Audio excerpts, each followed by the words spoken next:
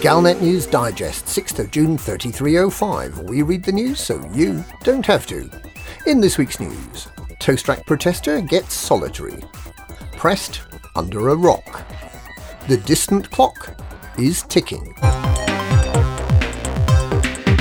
Toast rack protester gets solitary.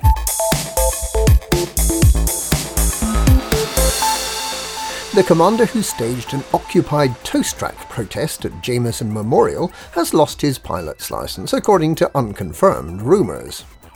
Commander Nick Naylor blocked the toast rack at Jameson Memorial with his beluga for nearly 2 hours on Sunday, in protest at commanders who use illegal means to increase the strength of their ships.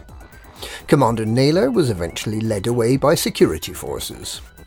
The Pilots Federation is notoriously tight-lipped about punishments meted out to its members, but Commander Naylor himself has managed to smuggle a note out of the prison in which he's being held.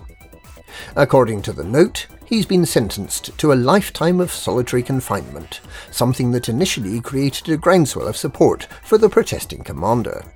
However, this support melted away after it transpired that Commander Naylor may actually have been using these illegal techniques himself for several months.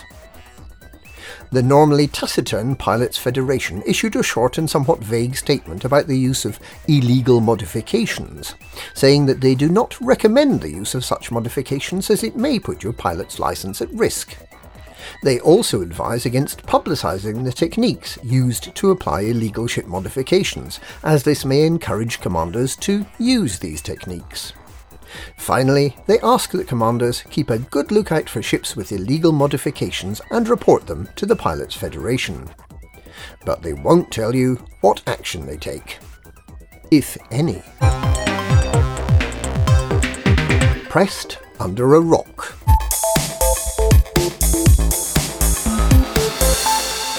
Sagittarius Eye magazine plans to hide not under but inside a rock, if their plans work out. Founded in the Lave system in 3303, Sagittarius Eye was for a long time homeless after being forced out by saboteurs. Rescued by their partners, the video and photography organisation SPVFA, they roamed the galaxy, delivering their monthly magazine stuffed full of election pamphlets and leaflets about stairlifts and retirement homes, until they made a temporary home in the Malaysia system. Now they plan to build an asteroid base, although to be honest they sound a bit clueless. Asteroid bases are made by heating up the asteroid to melt the rock and then blowing it up like a balloon by injecting gas. The Sagittarius Eye spokesman seems to think they need to dig it out with a pick and shovel. We've found a lovely asteroid in Malaysia that we can hollow out to build our printworks in. We don't have a great deal of experience with building, but our intern has an engineering degree and tells us that we'll need specific materials. Bring us those and we'll reward you handsomely. Consequently, the magazine will be obliged to build its asteroid base using an interesting alloy made from cobalt, titanium and tantalum, 3 very hard metals. If the appeal is successful and the new presses are installed in the new printworks, Sagittarius Eye promises to reward commanders with the release of the 22nd monthly issue of their magazine, made by commanders for commanders.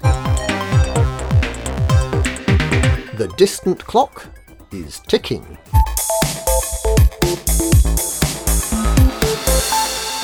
There are now just 7 days left for Distant Worlds 2 fleet members to register completion of the expedition by arriving at Beagle Point and get their Blue Peter badge and certificate.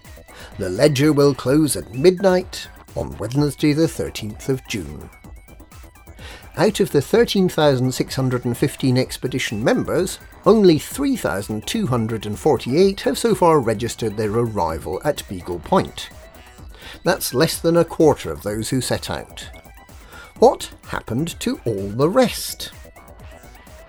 It may be that Tharg the Mighty's lunchbox is unusually full this month. And that's this week's Galnet News. Galnet News, we read the news so you don't have to.